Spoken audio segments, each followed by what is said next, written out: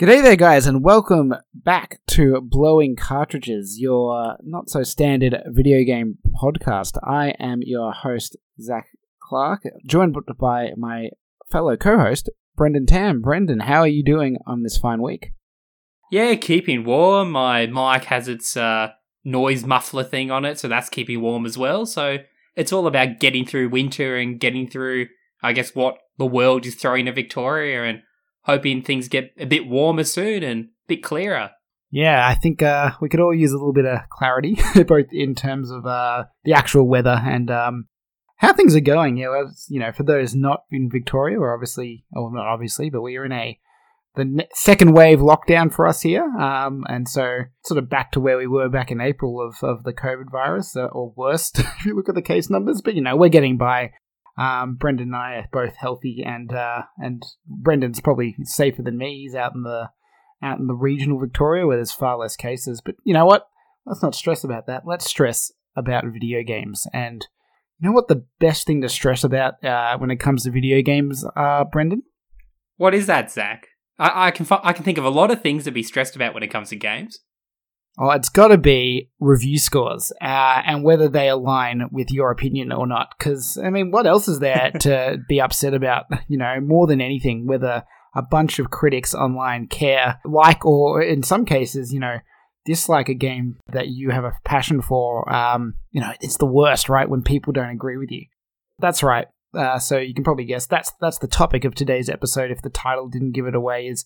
I was really going to say it's reviews, but I don't think it's just reviews. I think we're going to try and take a step back and also look at what it means to have both an opinion about a game and evaluate and criticize a game, and what you sort of, when it's okay to do that and when it's not. Are there boundaries, and what are they? What differs between, a mate saying to a mate, oh, this is a pretty good game, versus, you're a reviewer for an IGN or a GameSpot putting up a score that finds its way on Metacritic. I think ultimately, Zach, you're just worried about your fantasy critic points, and you want your predictions to be correct every year, isn't that right? Yeah, so yeah, 100%. So as both Brendan and I participate with some friends, a little thing called Fantasy Critic, which effectively it's kind of like fantasy football, except you draft a list of games coming out hopefully in the year.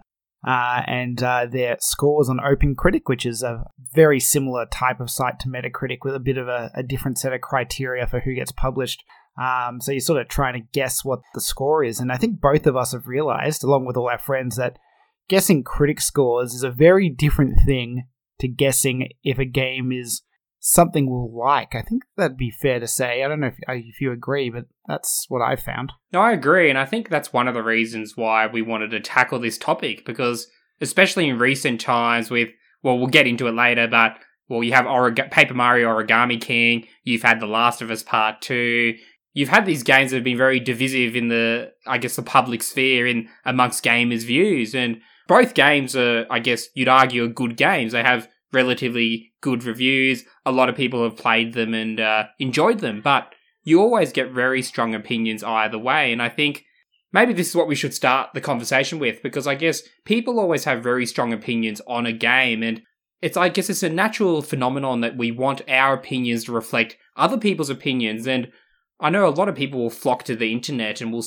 open up an IGN, open up a Eurogamer or Vice or US Gamer or GameSpot or what have you, and they'll look at the review of the game they just played or a game they're looking at playing, and if, especially for games they've played, if there's a review or a game they're very excited and hyped for, if the reviewer didn't enjoy it and said, oh, there's all these problems with the game or it doesn't live up to the hype, if you've spent the last 6 months, 2 years, however long you've waited for this game, really excited for it, and this realization that, oh, people don't love it, there's this phenomenon that people get very defensive and they'll start attacking the reviewer, they'll attack people that are attacking the game, and they'll really want to like it and really want to defend this game, even in situations where they haven't even played the game. Yeah, we get really emotionally invested in our video games and video game franchises. And yeah, a lot of people, I think I've been guilty of this as when I was younger. I think I've become a bit less inclined to stress about it, but as a kid I definitely thought, went to any review thinking I'm expecting, this game to get an 8 or a 9 or a 7 or whatever it is, and when I see something out of the blue that makes it look worse, you do feel a bit disappointed. And I think intentionally or unintentionally, it's very often or very common for you to, for people I should say at least, to express that against the reviewer rather than maybe think, am I actually disappointed in the review, or am I disappointed that this might not be the game I thought it was going to be? For, as you said, in some cases, a number of years, you could be looking forward to something. And obviously certain franchises, I think, carry really heavy weight to them. I think it's very different. We've mentioned a few games already that have had pretty strong feedback. Let's put it that way. And they're from franchises with pretty passionate fan bases. They've come from games that were critically acclaimed and the next in the line, and people carry a lot of expectations on that, which they want to see fulfilled. And that's, I think, what really drives it, is that sort of expectation that the game's going to be good, and then to see it not come to fruition, it just ends up being upsetting to people. I think what's also interesting is, and I think Fantasy Critic, again, has really highlighted this, is I think in general, you can develop a bit of a skill for watching trailers, watching, reading previews, watching gameplay videos, and you can sort of pick, in general, what's going to be good. And I almost wonder, do people also feel like, they think something's going to be good and then it's not? Do they kind of feel a bit of like, oh crap, I've picked this wrong? And is there a bit of like personal, I won't say shame, but a bit of pride on the line of, you've sort of been telling your friends and, fellow gamers, oh, look out for, this game, it's going to be pretty big, going to be pretty good. And then, the critics come out and say it's not. I wonder if that's also plays a part. I think you've hit the nail on the head, because I think in that process we've discussed, I think you become invested in the game, and you've become invested in the potential success of the game because you've followed it for so long. You might have placed a pre-order for it. If you're like one of us, you might have placed a pre-order for the limited ultra collector's edition of the game. And when you start hearing feedback of, oh, this game could have been a lot better than it actually is, or there's some serious flaws with the game, you become defensive. You become, sort of part of you thinks, oh, surely it can't be that bad. Oh, this guy works for IGN. You can't trust IGN reviews, even though I read IGN every week because I need to get the IGN review scores, but you can't trust them. They're not good reviewers. I'll go to this other niche site that says this game is the best game ever and it's 10 out of 10 and it's amazing. And now I'm going to go on Twitter as well and I'm going to write all these angry tweets about, oh, this reviewer's an idiot. This game is amazing. I haven't played it yet, but it's amazing. It must be. So it's become very much a part of online gaming culture. If you go on major, or like I said, on Twitter, if you go on major, I guess, forums, there's still a few left, like your IGN, GameSpot, Resetera, you'll find people always discussing reviews, and you have review threads that collates all reviews and all the review scores. So it's something that fascinates people, and I guess personally we both reviewed games, we've both been a part of that process, and I came out of it very much a bit disillusioned, and I very much personally prefer outlets these days that provide reviews that don't have scores, don't do a 1 to 5 scale or a 10 or 1 to 10 scale. I very much prefer review sites that have moved away from the arbitrary scale. But some people seem very attached to the idea of you can put a number to a game. A 10's the best thing ever. A 1 is it's broken, it doesn't work. But I think it's all a bit arbitrary. Before I sort of answer that, I'm going to take a quick step back and think about how that sort of system, I suppose, of putting a score to something came to be. And I mean, I don't have any facts, I suppose, but I can guess. Because reviews as a concept have existed well before, obviously, games were a thing, right? I'm sure, you can find a lot of newspapers from back in the day reviewing appliances, reviewing probably plays and shows, books, etc. And it's pretty much just adapted that system. And it's a system that I think works very well for most functional products in a way, right? Like if you're reviewing a fridge, you're not really that emotionally attached to something, and there's not a ton of personality or personal preferences when it comes to a fridge. There's some, but in general, you just kind of want to know, of the fridges that fit in my fridge space, what's the best one, and you want to see that pretty quickly, and you're going to make a decision. You're happy to action on a number or a star rating or something of that type. With games, a bit different, because not only are they a product, like a commercial product that you review, but it's also an art form, and it's very hard to just trivialize some of the complex sort of emotions and preferences and everyone's personal biases and stances on things into a number. So I to answer your question, I do agree. I over the years, I have trended away from scores in many ways. Some of my favorite review sites are things like, a Game Explain, which don't do a review score, they just do a feeling about how they felt, and I think that's pretty good, because in many ways that's more similar to, like, if I came up to you, Brendan, and said, we both picked up Paper Mario, and I said, how's it going? Are you enjoying it? You're not going to tell me, it's a 7. You're going to tell me, I enjoyed this, didn't like that, overall really happy with it, or something like that, right? You're gonna give me more emotions as your critique, I suppose, than a 7, a 6, a 10, a 9. And also the fact that the numbers just aren't uniform. Obviously, again, you have these aggregate sites, Metacritic, OpenCritic, that try to uniform them a little bit, but it's not uniform. A 7 on one site is someone else's 8. And if you have decimal places, don't have decimal places, again, on a 5 or a 10-point scale, it all makes a massive difference. And also makes it just almost very illogical when you think about it.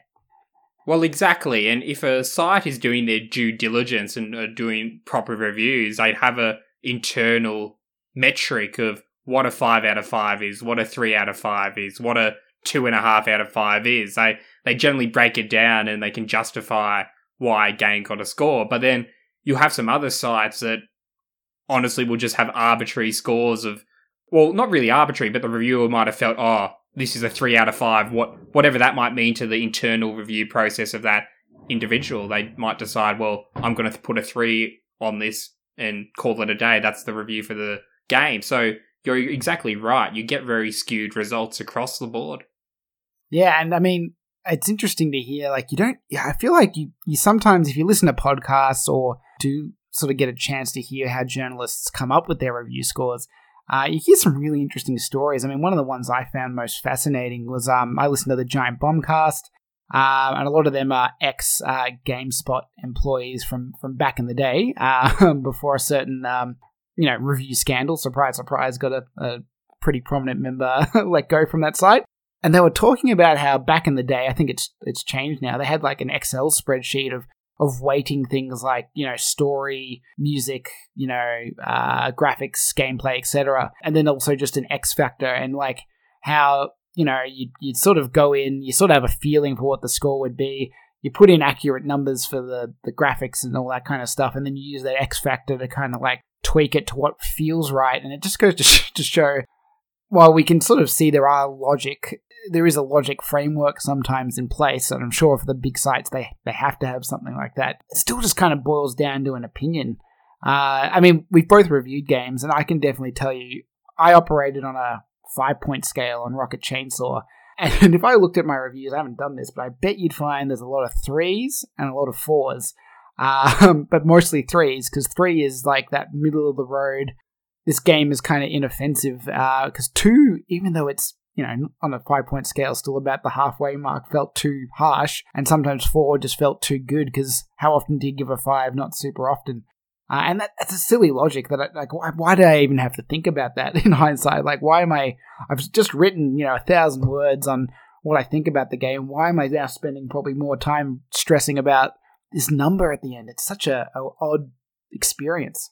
I think it's because we know deep down that, well, we've been there as well, that a lot of people will open up your review, and if they aren't a friend of yours or like your work or someone and they're reading your reviews because they know you provide good reviews, they'll just scroll to the bottom of the page, look at the score and say, so this is a game I should be looking at. It got a 5 out of 5, or, it's a 2 out of 5. I'm going to ignore this game. It doesn't exist in my imagination anymore. I'll carry on. So I think the issue I have with the score at the end of the day, not only the inconsistencies, the arbitrary nature of a scoring system, is that I think it trivializes reviews and it trivializes the role of a critic, because I know we'll discuss this further, but I think a role of a critic is more than just assigning a score to a game. It's about really diving into the game, exploring what's it all about, how did the graphics perform, is the story narrative cohesive, does it fit together, is it scored well, like musically wise, and it's all those factors that a critic can really dive down into. And in an ideal world, not just in video games, in movies, in books, etc., critics play an important role in, I guess, shaping the creative process, because for a successive project, the creators of the initial one will go back and look at the feedback they got and think, it's like when you're at school or university and you submitted an assignment. You want to find out what you did well. You want to find out what you did poorly. And so you can take that feedback and work it into your hopefully work it into your next project and produce something that's a lot superior to what your first endeavor was. Now, there's one thing, again, I want to take a step back from reviews, but go back to, like, again, that sort of more casual opinion sharing about games that you might do with just some mates or people if you're just having a chat to them. And one thing I find interesting is, if, say, for example, I was talking to a friend and we're talking about Final Fantasy 13, which I think is notorious or well known at least for having that kind of classic problem of first 20 hours of the game pretty average and then it gets good. And so let's say a friend picked it up, started playing it. After 10 hours, they say they dropped the game and they just stopped playing. They say, oh yeah, I found it boring and I stopped playing. I'm never going to say to him, you can't tell me that it's bad or you found it boring until you finish it. You have to finish it, mate. Like, what are you doing? Like, you can't tell me that opinion, which I find fascinating because, like, as a from a friend, I think the opinion of I found this so boring I couldn't finish it is quite valid. But naturally, with reviews, professional reviews, there is this common understanding that you at least, in general, beat the game. And now, beat is also a bit of a arbitrary term here. I'm just curious, what's your view? Do you reckon, how far do reviewers have to go to be able to say that they've properly reviewed a game? Is it just beating the story, or is it completing it, or is there room to not get to the end and just sort of say, hey, I've played enough, I have a good enough opinion, whatever happens beyond this isn't going to probably change that? What's your stance on that kind of thing? Well, we actually faced this quandary at another castle when I was a reviews editor, and it was for a game called The Escapists, and a guy called Case, he did the review for it, and basically we got the review code, I gave it to him, he played the game for about 2 hours, he wrote up a review and he sent it to me and basically said, yeah, I only played it for 2 hours, I didn't enjoy this game, it's not great. The tagline he gave it was marginally more exciting than being in prison, so you can tell from that how much he enjoyed it. And I remember it was I can't remember if we had this discussion internally or we were discussing this in the Skype chat with some forum members and website goers, but I think it might have been internally, and there was someone, I think it might have been Cabal, there was someone there that made the argument of, well, you can't do a review without playing the game. This is sort of unethical on our part. We shouldn't publish the review. And so we had this internal debate, and Case was arguing, well, isn't it indicative of the game that, well, my opinion of it is that it's not worth playing for more than 2 hours. That's my, I guess, professional opinion, that this wasn't a very good game and this is why I didn't enjoy it. And he wrote quite a good review for it. I, in the end, sided to his logic. I think as long as the reviewer does their due diligence and actually expresses their own experience with the game, puts that pen to paper or fingers to keyboard and puts out a detailed piece of writing that says, well, I played The Escapists, I'd rather be in prison, here's why. And then, 1 out of 5. And publish that. I personally don't have an issue with that, because I do get the logic of, well, you haven't experienced the entire game, it might get better, you haven't been fair to the developers. But if the developers haven't been able to provide an experience that grabs you in, that makes you want to keep on playing, there's always going to be certain people that will drop the game because they don't have the patience. Whereas I guess I'm a bit more patient. I generally push through games and see and try to find some enjoyment from them. So it's very personal, and I think goes back to what we were saying earlier, that it is very opinion based. there's no science to reviews. So I do understand why there is a lot of emphasis on, reviewers must play X amount of a game or X percentage of a game before they review it. But I don't think that's necessarily a healthy thing to do. Yeah, I think I tend to agree. I mean, again, our policy, if you want to call it, on Rocket Chainsaw was beating the game. Beating being whatever the game defines as beaten, not necessarily 100%ing it, which I think is it's probably the most standard policy if you look at game critic sites, I would say. It's pretty much there. But you do occasionally see a few for certain games and for certain one-offs, you might see people deviate from that. I remember, would have been 2015 or 16, whenever Star Fox Zero came out, and I pulled it up now so I can cite it properly, was they say it's not a review, even though it's under their review section, and, claim that they can't call it a review. But a review by Arthur, I'm going to pronounce his name wrong, either Gies or Guys, Gies, you be the judge, on Star Fox Zero, where he said pretty much similar to what Case said. In this case was, I played enough of the game to know I hate it, and I refuse to play more. And so I can't call this a review because Polygon won't let me, but that's my stance kind of thing. And they still published it, so an interesting loophole, I suppose, they made to being like, we won't let you call it a review, but it's a review in everything but name. I remember that caused a pretty big stir in at least the Star Fox fan community, and sort of began that discussion of when you're a paid reviewer for a pretty big website. I mean, it's your job, but I push back and say, well, your job is to do what your boss says, and if your boss is fine to publish a review of a game you haven't finished, you've done your job. I don't know if you necessarily owe it to the readers to do anything else. Again, particularly when I think that what you do owe to the readers is transparency. If you just say, I didn't finish it, and I'm not going to finish it because I didn't enjoy it, or I played enough and I actually enjoyed it and I didn't finish it, but I've enjoyed it so much that I can tell you to buy this game now because you're gonna love it. I don't need to finish the last 20%. Even if the ending's crap, I'd still say this is a worthwhile game. That to me is valid. Again, as long as you're very upfront and disclose that, I think. And if anything, with reviews and critique, disclosures and transparency is becoming more and more, in my mind, the key thing. I think you can almost do whatever you want as long as you're not leaving any potential... It's hard to say potential bias, because what people think is a bias is almost very subjective, but anything that could be seen as an important fact or important bit of context for the reader to have, as long as that's on the table, I think you're doing your job. At least that's my stance, which sounds similar to yours, I suppose. I think the issue is that people put reviewers on a pedestal because there's always this side argument of, well, should a reviewer be a good gamer, whatever, or that sort of old get good analogy of, well, this person couldn't understand God Hand and gave it a 2 out of 10 on IGN because they just couldn't play the game. And, they should have got someone else to review that game because it wasn't fair to the game, which I do get that sentiment, but there's also that counter argument of, well, if there's a game that's so inaccessible that only a core group of people are going to enjoy it or think it's good, or you have to like character action games and get something out of the game, then I think it is legitimate to have a reviewer that isn't familiar with the genre tried, as long as they, I guess, from the outset say, well, I'm not normally a big fan of this genre, but I like to give it a go. But I think it does come down to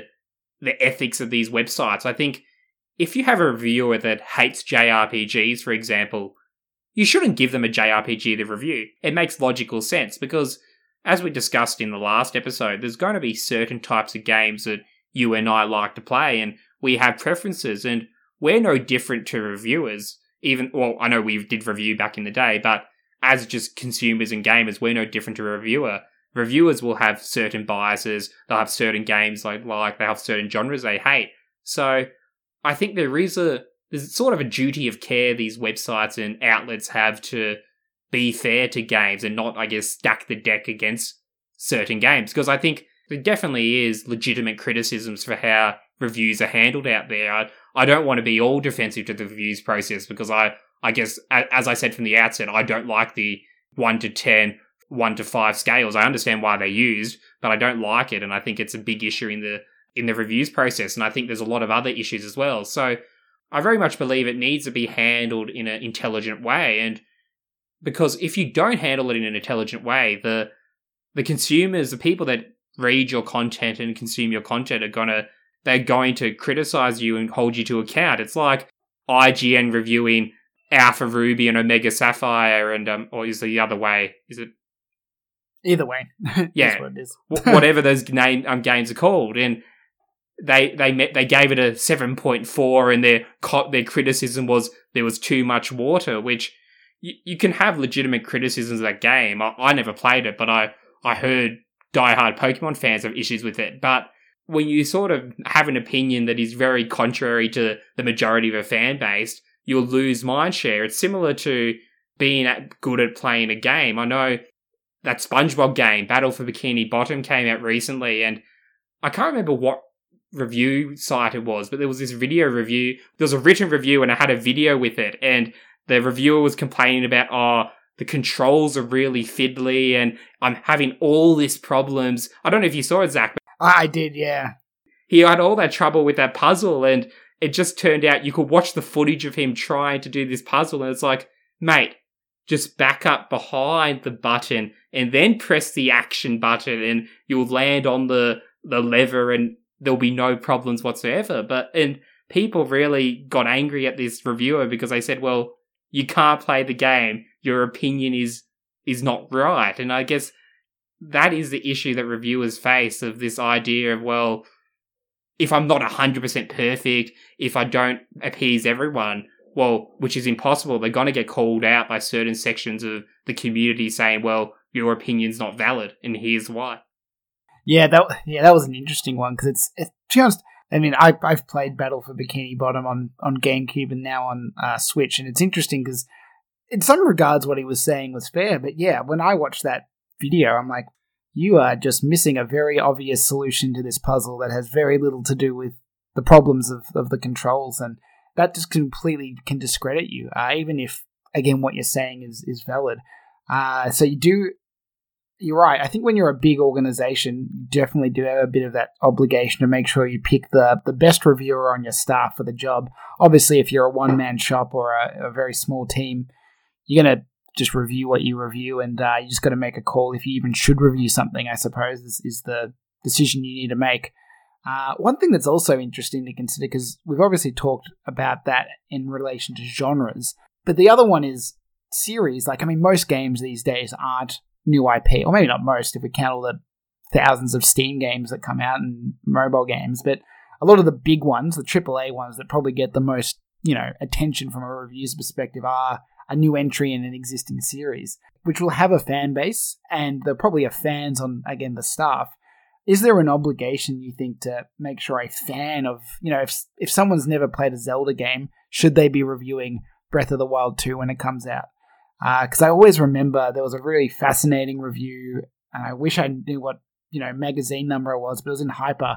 I won't guess who it is. I think I know who wrote it, but I won't guess because I was literally like probably 12 or 13 when it was written, but it was for Halo ODST, and like the opening sentence was like, I've never played a Halo game, and I'm reviewing this Halo game. And they were very critical of the Halo game, but they said they were a fan of FPSs, so they ticked that box. They know they claim to know what a good FPS is, and they said this ODST, it's not good, which I think I've probably got a bunch of people already, their blood boiling hearing that phrase, which I just found fascinating. As someone who had no emotional investment in Halo at that point in my life, I just was like, wow, that's a really interesting take.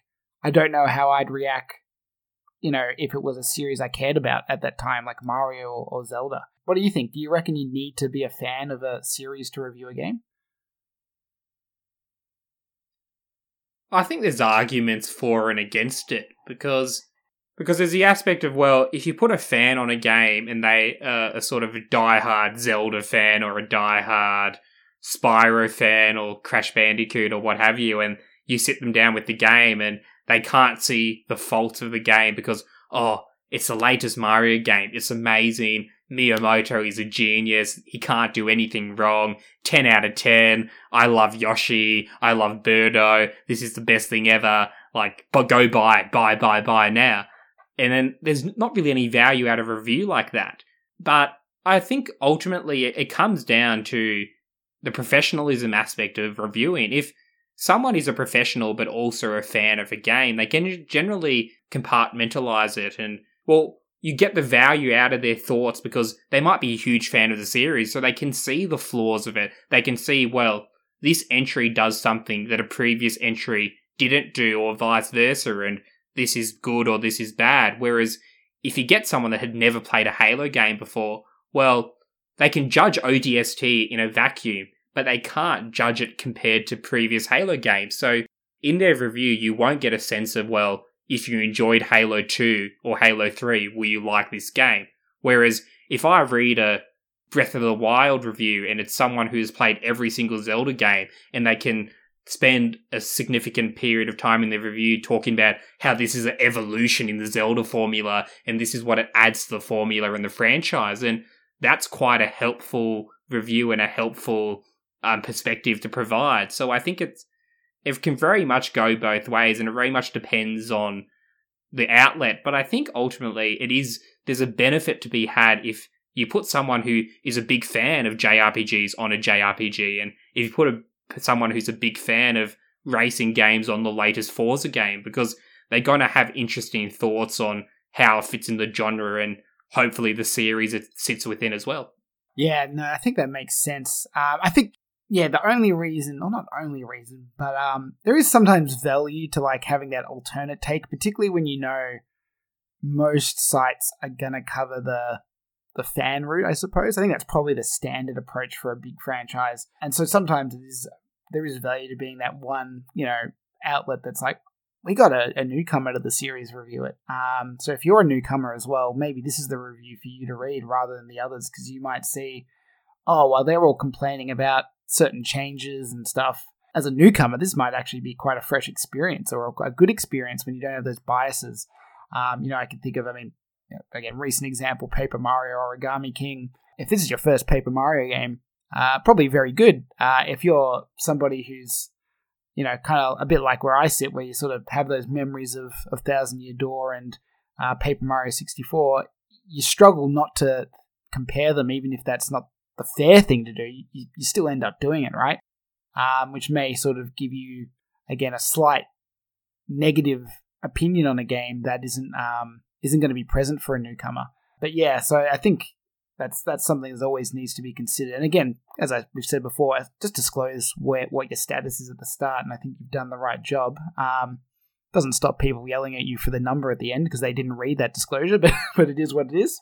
Just to grab that, what you just said, I think it comes down to you're not going to catch every single audience when you write a review. So if you wrote a review of Paper Mario Origami King from your perspective as a big fan of the franchise, played most of the games, huge fan of Thousand Year Door, and these are issues with this game because it doesn't live up to that lineage, then there's going to be a whole host of people that sit in the camp you do, and they'll find that review of value because they can say, well, Zach didn't enjoy Paper Mario Origami King because it doesn't do this stuff that Thousand Year Door did really strongly, so I'm not going to like it, I'm not going to buy the game. But that's not going to be helpful for a newcomer who has never played a Paper Mario game. But if you had never played Paper Mario before, you didn't know who Mario was, and you played Paper Mario Origami King, and then you give your opinions of it and say, well, this is fantastic, this is amazing, that's going to apply more to someone who has never encountered Paper Mario before than the diehard fan. So I think there is this aspect of it that it's going to be impossible to capture everyone with a review because of how diverse people's opinions and perspectives are. Which I think comes back to why people get so angry, because I think so many people expect a review to be...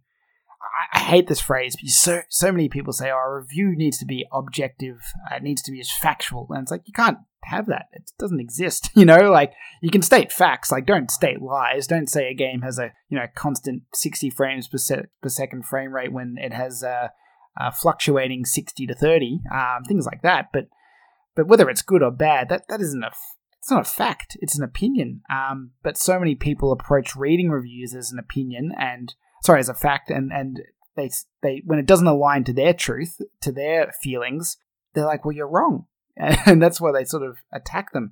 But speaking of attacking, we've started to see some of the reviewers, I wonder, attack might be a strong word, but retaliate and throw some of the criticisms that you might see at thrown at a reviewer back at the people, on Twitter, in the comment sections, back at them. This is where I want to delve a bit more into The Last of Us 2, and its controversy, or one of its controversies to say the least. I'll quickly disclose, I haven't played the game. I've been pretty spoiler-free on it as well. I played the first game, not to completion because it's just not my type of game personally, but I enjoyed it for the most part. So I don't have much of a stake in this or feel very passionately about the game itself, but I do find the discourse around it interesting. Brendan, I think you're in a similar boat, right? You haven't played it, I'm pretty sure of that, but I don't know if you've read any of the spoilers or story or anything online. So I haven't played either game, but I've read up on the stories, and I'll probably play them eventually, so I know a bit of the context about it all. Yeah, well, that's good. So hopefully that, again, disclosure, where we're coming from. But what I've seen a lot of, game came out, well, actually, take a few months before the game came out, game leaked, or at least the story and a lot of cutscenes leaked, pretty much 2 or 3 months before release. And that story has had a very strong reaction, a lot of negative, some positive, but a lot of negativity around the internet. Then, fast forward to June, reviews start coming out. If you look at the Metacritic or, OpenCritic, you'll see critic reviews are pretty positive on Last of Us 2, which naturally saw a lot of people who were already saying the story's crap attack those reviewers saying, what do you mean this is good? It's bad. Like, I've read the story, I know it's bad. To which a lot of reviewers I've seen on, and not just reviewers, but people that work for these sites and have had early access or have just played the game sort of attack back and say, well, no, have you played the game? Because we have, and we liked it. So sort of throwing that argument to, did you complete the game, Mr. Reviewer or Mrs. Reviewer? If not, then you shouldn't be writing your review. Back at them. So it's interesting to me, as a non-professional, as just a casual commentator, are you entitled to say, obviously free speech, you can say whatever you want, but is there validity to an opinion of like, hey, I've read the story and I didn't like it, and that's why I play Last of Us? Like, do you need to play the game to make that opinion, or is it fair to say, look, it's a story, you can sort of pick up on it without touching a controller, and if that's what we're going to potentially go into the game for, then there's no harm in saying, hey, I don't think this is good because I've seen that part of it and I've decided not to purchase it, and well, that should be the calm way of coming to the conclusion. But again, many have obviously gone out and been more aggressive against people. I guess, yeah, to boil it down to a question, what are your thoughts? Can you sort of assess a game without even touching it and express sort of opinions on its quality, do you reckon? There's a number of different issues that sprout up from this idea, I guess, because on the one hand, you have the state of gaming in 2020. I guess at the same time, games are becoming more cinematic, they're also becoming more immersive. So on one hand, there's the aspect of, well, you have to play a game to understand what the game is about.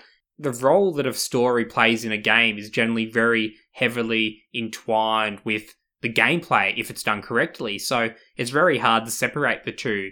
But then on the other hand, a lot of games are trying to move ever closer to that sort of film-like quality. Like, you have all those David Cage Quantic Dream games, which I've never played, but I've watched playthroughs, because honestly, it's pretty much the same experience watching someone play one of those games and playing it yourself. It's a very cinematic sort of experience. So I've done it, I must say. There is the ability of going on Wikipedia, reading the synopsis of a movie or a game, and thinking, well, that was interesting. This is something I want to experience. I'm going to go rent the movie. I'm going to go buy the game and watch it and play it.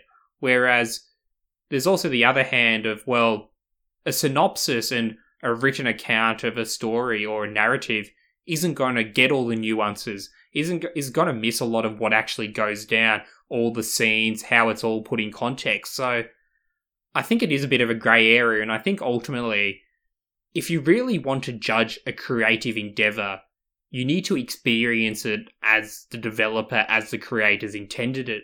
You need to go play that game. You need to go watch that movie. You need to go to the art gallery and look at the painting in person to actually get the full weight of that creative endeavor, the full weight of what this experience means and what I actually think of the experience. So honestly, I'm going to be quite harsh, and those people that started abusing reviewers and developers on Twitter, I think they should just get a life and play the game.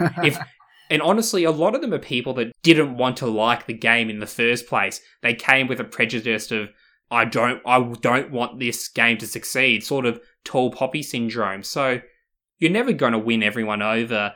It's sort of a fine line, because as a developer, even as a critic, as a writer, you don't want to live in a cone of silence. There's going to be legitimate criticism and detractors to your work, but you also do need to sort of block out a lot of the noise, because a lot of them are going to just be rubbish stuff that people you're never going to win over, people that aren't going to ever agree with you anyway. Yeah, I think that's spot on. I mean, I think there's definitely a type of people or type of person that's just cultivated a passion of basically being critics of critics, I would say. They enjoy that almost as much, or if not more, than playing video games, which is interesting to see. And as you're right, some of them go in, again, ready to hate something. I can almost understand getting upset at a critic that gives a game you want to be good or you think is good a bad review. I struggle to see the logic in getting so passionate about somebody saying, I really like this, and being like, no, you can't like this. Like, that's not allowed. Like, that to me just doesn't make any sense from any angle beyond just sort of wanting to bring someone's joy down, which is just not really good. Except, and you sort of used a phrase there, which I think about a lot, or a concept is not wanting something to be successful. And obviously there is that sometimes just that tall poppy element. We want to see the most successful franchises finally have their stumble or their failure, because it's just, yeah, exactly, like some, Schadenfreude kind of, mentality. But there's also, I think, some sort of value, or I don't know if value is the right term, but some fear actually is what I'm trying to say, where, say, a game comes out and you don't like it, it's just, you don't enjoy it, but it gets good reviews and it sells well, and the market follows that, right? So, and sorry to be so Nintendo focused, but an example that I think is really interesting is, there was that period in the Wii and Wii U era where, on the Wii there was two sets of Mario games. There was the Galaxy games and the new Super Mario Brothers games, and the new Super Mario Brothers game sold really well. Well, they both sold well, but one sold way more than the other, and that went on to influence the style of Mario game that came out for quite a number of years, until I would say Mario Odyssey came out. And it might not be that you think those are it's bad games. It's not your preference, or it's not really what you're after. And so you kind of get scared, whether you consciously or subconsciously, of like, man, this thing I don't like is getting good reviews. It might sell really well. What if that's the trend? What if the games I like start to go away because that's not what's being successful anymore? I feel like that also plays a big part in that kind of visceral response to like, no, stop liking this. Like, please don't like this thing, because if you like it, then they're going to make more of it and not spend development dollars on what I like. I don't know if people realize that, but I definitely think that is a fear people have. I definitely agree. And to go back to a previous point we had, and that discussion over, well, the competency of critics and the competency of reviewers, I think why people are concerned about it is because, as the example I used earlier, like with the God Hand, that was a game that some people think are one of the best character action games on the PS2, was sort of genre defining, but it sold very poorly and it never really had a follow-up or a game again like it. So you have a very dedicated fan base for these more niche genres, and they'll get very defensive and very concerned when a reviewer will not understand a game because they might honestly not be good at it, might have no interest in that type of game, and they'll say, oh, that was terrible, 2 out of 10, 7 out of 10, not enough water, whatever that actually means. Or, sorry, too much water. So I think that's why people are invested with the process of critics, because there's certain games and certain styles of games they want to succeed because they're a big fan of. And as you just mentioned, there's certain games and certain styles they don't want to succeed because they want their favourite franchises to go back to the way they were or be more inventive, go in a new direction. So that's why I think people do get so invested and they become so vocal and so involved. Yeah, I think that makes a lot of sense. I mean, I think we've all, or maybe not all, but if you've been playing games long enough, you've always got that one little niche franchise, that cult classic that reviewed super well and then died. And probably by now, most of those have gotten Kickstarter revivals, which really seems to be the common trend. So, kudos to Kickstarter for that, I suppose. Ignoring its other problems, which might be a topic for another day. Definitely. But I think we also take a step back, not a step back, but we kind of, go back to something we talked about earlier, which is Fantasy Critic, and talk about another game that we've talked about a few times, but that's like this most recent Paper Mario, which, unlike Last of Us 2, I think we're both playing at the moment. I don't think either of us have finished it, unless you've had a real, powwow session the last day or so. Not quite. Yeah, but I think that's an interesting case where, and it brings up a topic that I'm become increasingly passionate about, and that's the difference between something being disappointing and something being bad. And I don't think people on both sides of the coin, being critics and just readers of reviews, don't always get and don't always express very well. I follow a YouTuber, Arlo, little Muppet guy. It's quite good. And he is clearly, in all his videos, basically said, Paper Mario Origami King is probably a good game, and from what I've played so far, he thinks it's a good game. But he's still disappointed, because it's not what he wanted, which is a different concept to saying this is bad because the mechanics are crap and, the graphics are crap and blah, blah, blah. He's not saying that, he's just saying he's disappointed. But he cops so much flack for people being like, it's a good game, what are you talking about? Like, it's great, I love this, I love that. And you haven't finished it, so how can you even say you're disappointed yet? And I'm like, I find it fascinating how we really struggle with these kind of different measures, I suppose, that we can use to discuss in a game and our thoughts in a game, but people just seem to want to boil it down to good and bad, and they really don't read the nuance of all the other words we use to describe it, because they aren't just good or bad in different, with a different letter count. They actually have different meanings. Is that something you've noticed as well, or is that something you agree with, or? I guess it's something that is very present and it's there because I've also watched Arlo, but honestly, I've ignored his Paper Mario content because it's been very clear for sort of the last 6 months that he wasn't going to enjoy this game because it's not what he wants. Well, that isn't an incorrect opinion to hold. It's very valid. That's his opinion. That's his perspective, as we talked about earlier. But you're 100% right. People have this fascination with, is the game good? Is the game bad? Oh, I've picked up this copy of Breath of the Wild, Skyward Sword, Twilight Princess. Are these good games? Tell me in sort of 50 seconds, should I play it or not? And they aren't open to sort of having a descriptive, detailed understanding of why they should play a game or not. They just want to know, should I play it or not? And I guess that is understandable because people's times aren't infinite, especially when you get older, as you and I have. We don't have enormous spare time to just play a game. We want to know if it's a good game or not. We want to subconsciously know, well, if I'm going to invest 50 hours into this RPG, if I'm going to invest 20 hours into this platformer, will I enjoy it? Will I get something out of it? I don't want to waste my time. And I think that comes back into it. People want to know sort of this arbitrary, should I play this game or should I not play it before they embark on it? And I think that's why the review process, that's why the critic process is under so much pressure, because it plays a really important role in determining what someone might or might not play. Yeah, and I think one thing that topic leads into quite well is when you take the stance of you're reviewing this as a commercial product, something you pay money for, that adds another little layer of interest in my mind to it. Because I feel like most reviewers these days I read, not all, but most reviews I read do not necessarily talk about the value prospect of a game very often.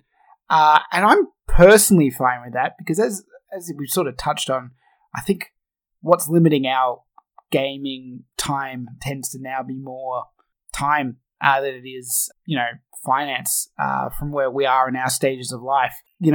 I'm happy to pay $20 or $30 for a 5-hour game or a 3-hour game, sometimes even a 2-hour game if the game is good, because that's fine to me. If it's an experience worth having, I'll pay the entry fee. But for a lot of people, they are thinking like, hey, I only get, maybe you're a kid, maybe you're just, saving up for a house, so you don't want to waste your money on too many games. You are thinking about bang for your buck. And I find that it's a struggle to determine, what is the right call to make on that as a reviewer, because it's so hard to pick, like, how much dollar value do you put in quality?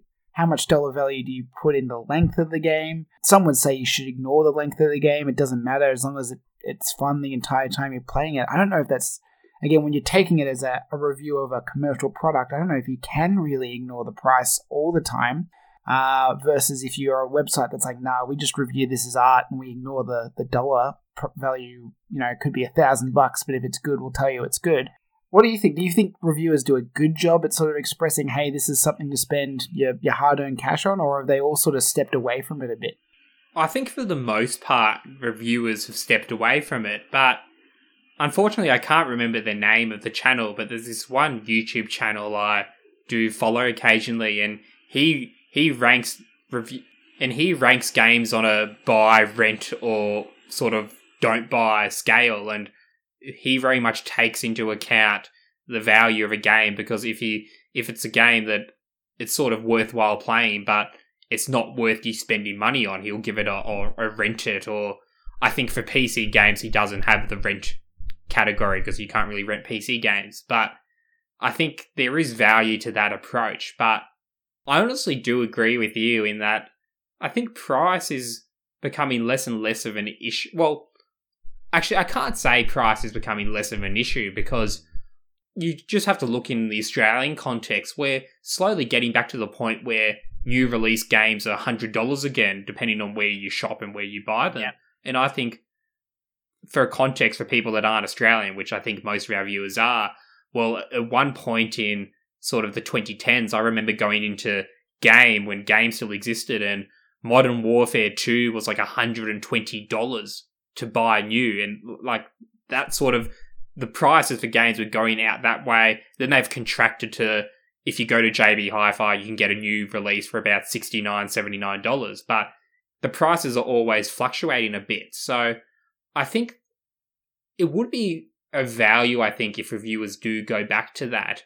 But if reviewers go back to the notion that value matters, one of the issues you have is Jason Schreier actually talked about it in a joke tweet, or what he called a joke tweet on Twitter, when he just tweeted out games are too long, and a lot of people started piling onto him because they thought, oh, he's just making fun of The Last of Us Part 2 in a non-nuanced way. But, well, he expanded on it in a subsequent tweet, and what he was talking about was, well, there's this idea that a AAA game needs to do these sorts of things, needs to have a multiplayer mode, needs to be X amount of hours long. So you'll get games with a lot of bloat, games that are just artificially prolonged because, we need to give value to the customer, we need to justify them spending $70 on this game, which I guess kind of makes sense. But ultimately for me, if the length of a game is artificial just to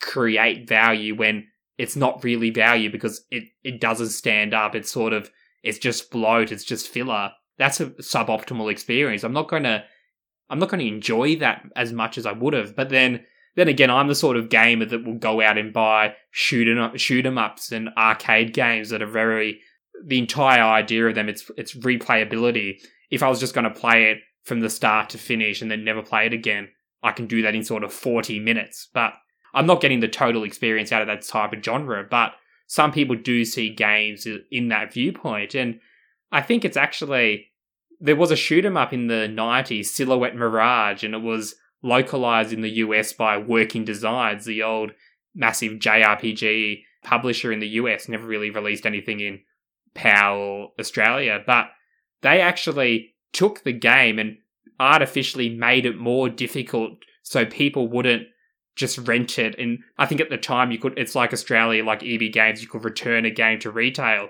They artificially made the game harder so it would take longer to finish so people wouldn't return it, which drastically changed the nature of the game. So it comes down to the fact that we do need to recognise that reviews have a great impact on the development process, and I think this is probably a good topic to move to, because do you have Troy Baker's tweet up? That might be something worth reading. Yes, I've got the that now infamous Troy Baker quote up. Well, not really his quote, co-opting a quote from Theodore Roosevelt talking about it's titled "The Man in the Arena," which is, I mean, I won't read the whole quote out, but I mean, that generally talks about how the critic who doesn't actually do the act, isn't the gladiator or the person in the fight or the arena, but just criticizes how they perform, that they basically don't have any credibility to stand on, in the sense that they're not there fighting the fight to achieve, what is to be achieved. Troy Baker, for those who don't know, is a voice actor, probably one of the most commonly used and prolific voice actors, particularly in video games. And naturally, this was in reference to The Last of Us 2, which he plays one of the titular, not titular, because he's not called The Last of Us, but one of the main characters from both games. So it's interesting because, first off, he isn't even really the developer. He's just not just a voice actor, but it is a different role to, the developers he's defending, I suppose. But also, it's kind of implying, unless you make games, you can't criticize them, which means most of us can't criticize them, which I don't like the concept of, because, I mean, I think I know when a game is good or bad. I mean, obviously subjective, but I'm pretty confident I can tell you if something's a good, well-made game or a bad-made game. I've played enough games to do that. Similarly, I can tell you if a movie was good or bad, I think. I don't think I need to be a filmmaker to do that. I think you set up too many barriers to who's allowed to express an opinion if it's like, nah, unless you've been involved in the creation of something like this, your opinion isn't valid. But also, I think we need to acknowledge that I don't think anyone that says a game is... Okay, there are some critics that may do, in my opinion, unprofessional call-outs to developers, right? Oh, the developers are lazy, the developers are blah, blah, blah, because they did this or that. I think that kind of criticism should never feature in a professional review, personally. Unless you're Jim Sterling and taking the piss out of D grade dodgy developers, and then it's sort of allowed. Yeah, when you're doing literal asset flips of Unity or whatever, like pre-made content, and you're just chucking them up on Steam, yeah, that's one thing. But I mean, in general, like if you said, look how this person's like hair clips into their glasses in a game, lazy animators couldn't be bothered fixing that before releasing the game. I think you're sort of ignoring how hard it is to do a lot of the things that we take for granted as the player. And I think most people, maybe not people, but most professional reviewers get that. They get games are hard to make. If games were not hard to make, I think a lot more of us would be doing it. I'm sure you or I would be making games if they were super simple to make, but they're not. So I think that's a valid sort of standpoint. As long as you're not sort of throwing shade at the developers directly, I think that's okay. But you're still allowed to say a game is bad, or this aspect of a game is bad. And even like the design choices, like there's a very big, not only with games, but anything, there's intent versus how an audience receives something. And sure, a developer may intend for a certain part of a game to play a certain way or invoke a certain emotion, but if the audience doesn't feel the way that they think they're going to, well, it's unfortunately out of your hands. You don't get to go and tell them, no, you just don't get it. You don't, you weren't playing right, or you don't understand what I was trying to do here. Unfortunately, I think in that case, the audience or the critic has the final say on how a certain part of a game makes them feel or what they think about it. Which brings us back to The Last of Us 2, doesn't it, Zach? Where, well, there's an infamous example of Sony, not Naughty Dog, but Sony, the publisher, contacted Vice because the Vice review, which actually isn't scored, right? Vice does actually what I like out of a review site these days. It's just an essay about the game, pretty much, about what the reviewer thinks about the game and their opinion of it, which I think is what reviews should go back to. Get rid of the scales. We don't really need them. But the review's quite good. I've read the review. Haven't played the game, of course, as we disclosed. But it's a good review that the reviewer's just disappointed with the game. He just believes that it hasn't lived up to the previous game. It's a larger, more expansive version of it, but it doesn't really significantly improve upon it. And it's just a bit, I think he says it's a bit soulless and it's just bloodthirsty, and it didn't really do it for him. And Sony basically contacted Vice, and basically they opened up dialogue with Vice and basically said, oh, we think your review is flawed. It didn't consider all the advances we made to the game and all the things that are better than the first game. I think that's utterly ridiculous. That's really just gatekeeping. That's really saying, well, we're the developers, we're the publisher, we know this is a good game. Bow down and give us a 10 out of 10. Bow down and say this is the Sistine Chapel of video games. It's amazing. It's a masterpiece. Do that. Don't criticize it because we fixed all the problems. We fixed all the holes in the game. It's fantastic. It's flawless. You can't critique it, which it's just fantasy land. Yeah, I mean, it's an interesting one, right? Because there's a few complex elements to consider here. I mean, first off, I think a developer or publisher has a right to correct any sort of factual inaccuracies in a review, right? Like if I, for example, said, oh, this game doesn't have an easy mode, and I think a game like this needs an easy mode, but I just failed to find it in the options, I think it's okay for the developer or publisher to call me out and say, no, there is an easy mode, you just had to do this and that, and then you would have found it. To which then I might amend my review and say, there is an easy mode, but it's hard to find in the menu, which is weird in and of itself. And that's the valid criticism. So I think that's okay. But when it's like very much saying, I don't think that they understood what we were going for. I don't think they, were the right person for this, review because they didn't enjoy this aspect. Yeah, that's not on. That's just, yeah, as you said, it is basically trying to treat reviews as PR, which, I mean, to an extent, I think a lot of companies are, if we're being honest. We still hear about the occasional attempt at companies trying to pay reviewers. I tend to think it's not many of the bigger ones, usually. But even then, if you take that out of the equation, we can't ignore the fact that most of these review copies are given to places for free, which is kind of like payment in a way, or a fringe benefit. And that's usually on top of what may have been a multi-year promotion cycle involving invitations to events, getting flown out to places of note, and eating fancy food, drinking good champagne, getting entertained by celebrities. And that kind of natural, not so much beneficial for us, the reader, but beneficial between the two parties, this kind of synergy between the reviewer sites and the actual publishers themselves. And I think a lot of big publications do try to find ways to separate that. Like they might have an independent editorial team that doesn't have any contact with the relationship, managers or the account managers that deal with the publishers, or the, and more importantly, the advertising department who take cash for, literally playing ads for a game. And again, we referred to it earlier, but the massive controversy where Jeff Gerstmann was fired from GameStop for his bad Kane and Lynch review for when the game was being advertised on GameSpot, as ads. Again, long time ago, so don't judge modern GameSpot too harshly by it, but it is what it is.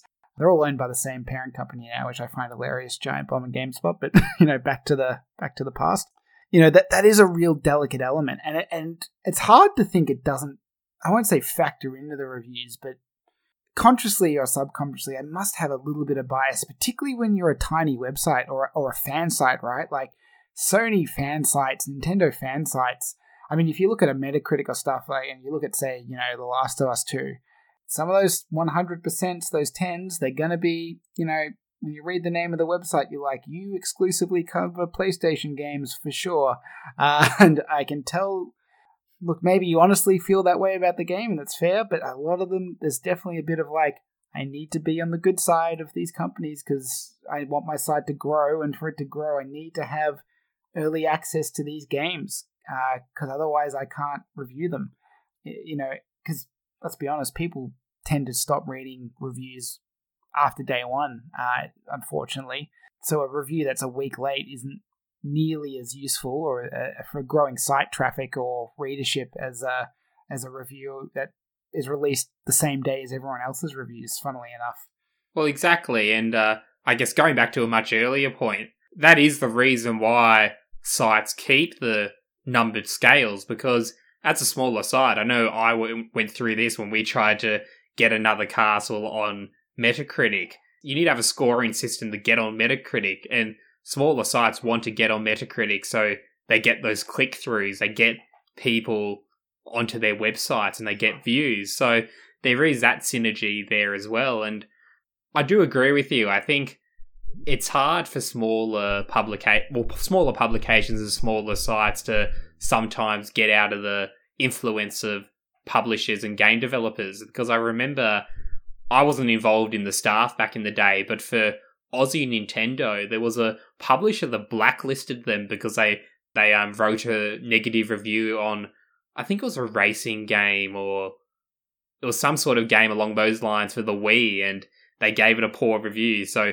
that publisher no longer sent them review codes, no longer dealt with Aussie Nintendo because of that one review. So there's that element to it. And I guess the flip side is there's the element that developers and publishers are also beholden to websites and reviewers and magazines, because you just have to look at developers in especially the late 2000s, early 2010s, when we were receiving a lot of reports about there were developers who would get bonuses, financial bonuses, incentives from the publisher of their games if their game got a certain Metacritic score, or if they got over 80%, they'd get a bonus. If they didn't, forget the bonus, you're not getting it because review scores are tied to sales and we need a good review score.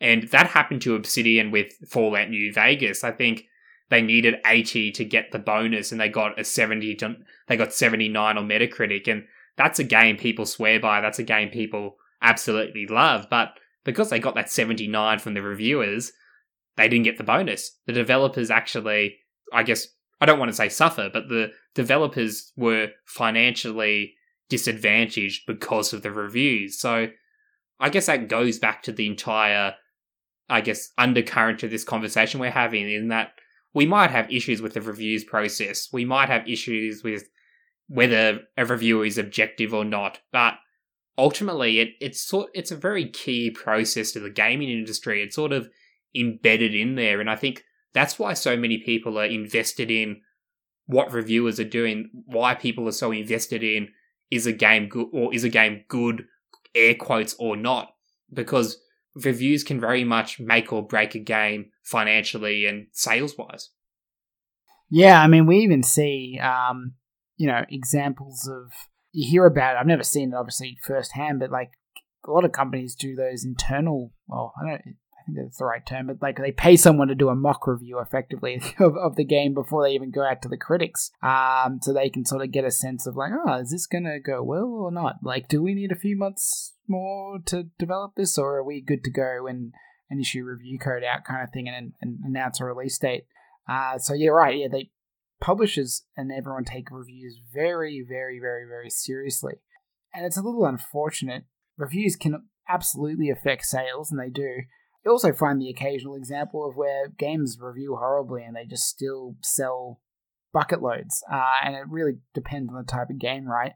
Like, I think reviews for a AAA core game matter way more than like reviews of Just Dance, right? I remember when I was working retail when the first Just Dance came out, and we all had a good laugh at what at the time, if I recall, was a very poor Metacritic rating. Like just reviewers flambasted that game because they were like, it's just videos on the screen and you just wave the Wii remote kind of in the same direction of videos. Just Dance sold, millions and millions of copies. So in some cases, it's almost irrelevant what the reviewer says, because, again, it probably goes to show that we've got at least in our own little world, a bit of a glut of a type of person that reviews a game.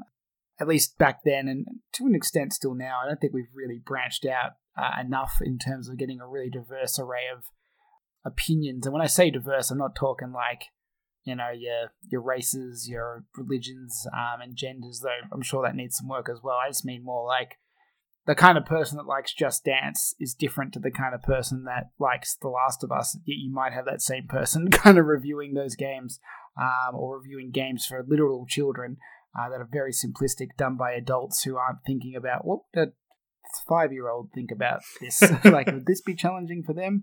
I don't know. I mean, I remember, I think it might have been one of the Kotaku writers talking about, like Kotaku AU talking about how he sometimes freelances. Oh no, I remember who it was. It was, I'm pretty sure it was, he used to be on Good Game. He was like the guy that like controversially got cut off Good Game. Jung something, wasn't it? Junglist. Yeah, Junglist, yeah.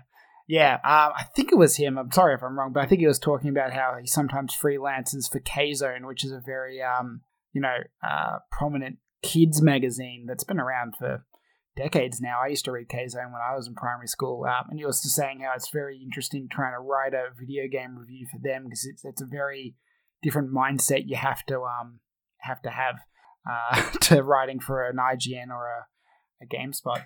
But yeah, I think we've, in this last hour and a bit, we've really touched on a lot of, there's just a ton, right? There's so many issues, not to be negative, but there's so many problems that can and do come up in this sort of culture around video game reviews. And it's a bit of a hodgepodge. This is what I think I've come to find. I don't know how you solve it. I don't know if you can. I think it's become its own little beast that's going to sort of continue being what it is for the most part.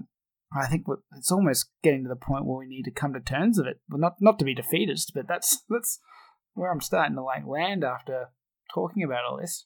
I think there is a bright spot though, Zach, and I think that is, it opens up a whole new kettle of fish, but I think the overall impact of YouTube and YouTubers and Let's Players and Twitch streamers has really changed the dynamic of, how reviews are done and who publishers give review codes to and get to review games, because podcasts can easily get review codes now and then do a podcast episode reviewing a game, and there's nothing written, there's generally not a score, you're hearing people's opinions talking about the game. And similar on YouTube, a lot of YouTubers do score, and most do give a score, but they transcend that sort of Metacritic. A lot of them transcend the Metacritic field because they're just putting it up on YouTube, and you can really get a good sense of the game because you're looking at footage of the game, someone playing the game. And I think that's really changed the dynamics from your traditional landscape, where it was very much dominated by those major websites that have very concentrated ownerships, and your fan sites where you get a particular perspective as well. You now have anyone can get a camera and a capture card and start reviewing games. Sure, most of them are going to be absolutely terrible and you and I don't want to watch their reviews, but there's going to be those really good ones like Arlo, like some we can't recall at the moment but are good, that will surface to the top and that will provide a good opinion and sort of cut through a lot of the issues that we discussed. So I think ultimately it's an opinion-based field. You can't get objective reviews, but I think it is becoming a lot more diverse in opinions, and I think hopefully that continues in these new forms of reviewing and new forms of media. I think unfortunately I enjoy reading a long essay on a game, but I think that format is slowly ebbing away. I think it will survive on major sites, but I don't know for how much longer. Yeah, that's a very good point. You're right. I hadn't even really put two and two together, but yeah, streamers, Let's Players, which are almost been jumped by streamers or frog leaped or whatever the term is. But yeah, when they're not necessarily reviewing a game, but again, as we said, when reviews are just really expressing an opinion, it's almost like getting a recommendation from a friend. Is what it feels like sometimes. which we don't call a review, but it sort of is, right? Even this weekend that's just passed, we've seen there was the NDA lifted on the beta of Fall Guys, which is a fun sort of battle royale party game coming out, I think, in the week or whatever. And it just skyrocketed to the top of Twitch all weekend. And I tell you what, that's done, I guarantee you, that people watching their favorite Twitch streamer have fun, like just genuine fun playing a game. It will sell more copies of that than what score, an IGN or whatever gives it next week. I guarantee you, and it's not an invalid type of review. It's just a different way of seeing someone's opinion, because you're just watching them form their opinion basically live on the air. I mean, there are issues, similar to reviews where I remember EA got in a lot of trouble for trying to negotiate these sort of weird deals on the side that have led to, the need to have that hashtag free game, hashtag paid ad. Only EA. Yeah, only EA always, pushing the boundaries on consumer trends.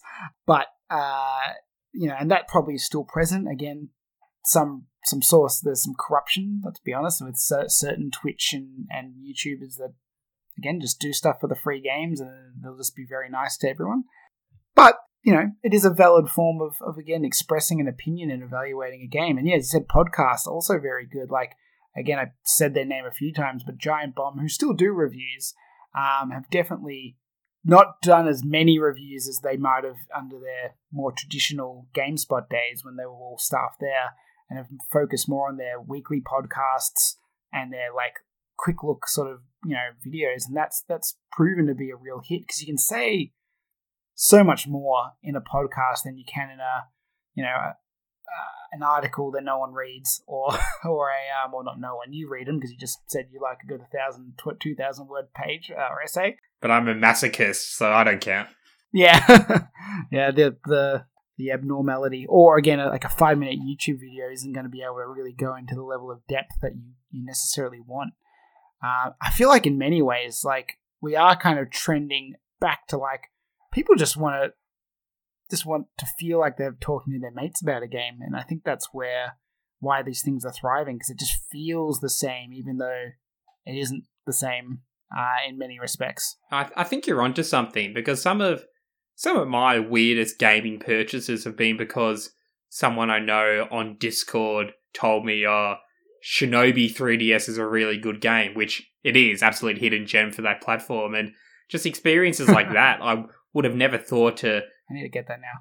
Definitely play Shinobi 3DS. It's really good. It's a really good game. But there's just those experiences that didn't really review that well, sort of went under the radar, but your mate might play it for themselves and think, well, this is a must-play game. You'll really like it. I know what sort of games you like because we hang out, so go play this. And I think it's exactly similar for a Twitch streamer, because you're mainly watching a Twitch streamer if you like their personality, if you like what games they play, if you like their banter. So there's going to be some similarities in taste there. Of course, it's not going to be one-to-one, whatever they like, you'll like, but there's going to be some overlap. So I've never really thought of it that way, but I think you're exactly right, Zach. People want that feeling of talking to their mates, yeah, you need to play this game, Zach. You need to play this game, Brendan. And that's what they want. They don't necessarily want this objective sort of gatekeeper floating over the industry saying, bad game, good game, bad game, good game. They just want to have fun. Yeah, 100%. And so our recommendation is you all buy a copy of Devil's Third on the Wii U. In Star Fox Zero. And Star Fox Zero. So that's our personal... well, kind of. But other than that, I think we've done a pretty good review of reviews, I think. So I give reviews a 6 out of 10. Too much water. And I give reviews 6.825 out of 10, and I don't know what the 0.825 means, but I'm just going to put it there because people like decimal points. Yeah, they do. 6.825, much different to a 6.820. Night and day, basically. That's the threshold for when I will buy a game or not. So there's my standards laid out there. Alrighty, well, I think that concludes our podcast. And speaking of reviews, if you are listening on a podcasting app, whatever it may be, why don't you leave us a review? Whether it's 5 stars or 0 stars, preferably 5, but, up to you. We're keen to get your feedback, and it does help us get noticed by the algorithm, whether that's Apple's or Google's or otherwise. Yes, and thank you for all the people who have left reviews. I was trying to get them up right now to give them a quick read on air, but I can't quite figure it out at the moment, so hopefully for a future episode. And just want to add to what you said, Zach, and say this is one of the areas where we actually do support arbitrary reviews and arbitrary scale scores. So 5 out of 5, do it, it's the right thing to do. So, Zach, where can people find the podcast if they haven't subscribed already or want to follow us on social media and see what the podcast is doing? Of course. Well, the best places to find us is Twitter at BlowCartPod, one word. You'll find us there. Similar Facebook, it's just search Blowing Cartridges, and we should hopefully come up in your feed. If you want to reach out to me, you can reach me at Eggerino, that is at EGGERINO on Twitter, or I'll respond on the Blowing Cartridges Facebook as the page if you ever wanted to reach out there. That's fine. And Brendan, do you want to throw your Twitter plug in as well, and anything else? Well, firstly, you can also email us at blowingcartridge@gmail.com. We actually got it right first time this time. You can follow us, you can follow the podcast on Apple Podcast, as we mentioned before, leave reviews there, on Spotify, and any other platform you use for podcasts that scrape RSS feeds will pop up. And to find me personally, if you want to see what I'm rambling about, which if you've listened to an hour and a half of me rambling with Zach, I hope that you do want to see what I ramble about. You can find me at Tamazoid on Twitter.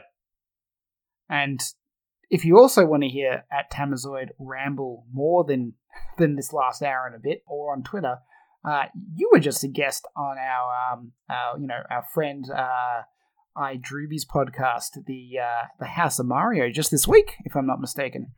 Yes, I was. I was very lucky and honoured to be invited into the House of Mario. It was quite difficult to get in. I had to sneak across the border to Adelaide. No, actually, I didn't. AFP, I did not cross the border. Don't come knock down my door. But it was a really good episode.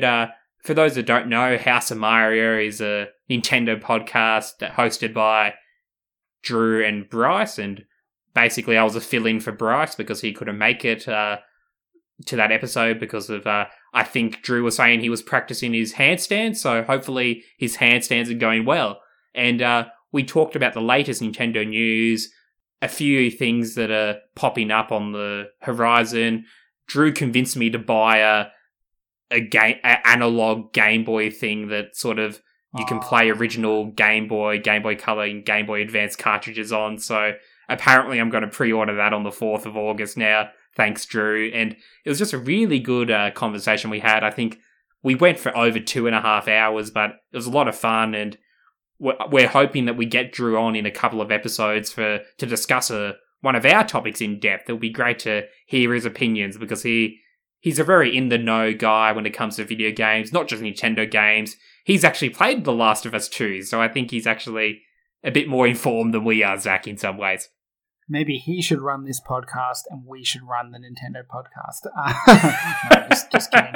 Well, that'll about wrap it up. So thank you again for tuning in. We will not see you, but you'll hear us, hopefully, in the next 2 weeks when we tackle another mammoth topic, which we haven't decided yet, but we'll figure that out.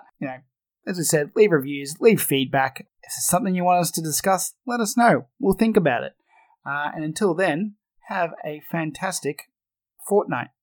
Not the game, but like the 2 weeks. Like that's what the word meant before the game, in case you weren't aware. Thank you. But if you are a Fortnite player, winner chicken dinner, and have a lovely life. Brendan out.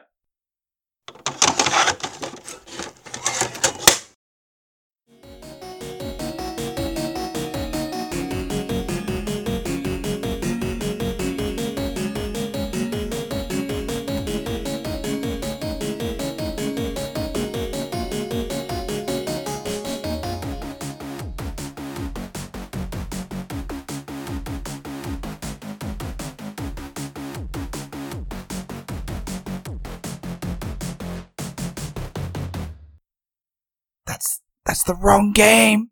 Oh, you did it, the wrong game. That's okay. We'll cut it. Is it? Winner, chicken dinner's PUBG. Well, that makes it even funnier, so I'm going to leave that in.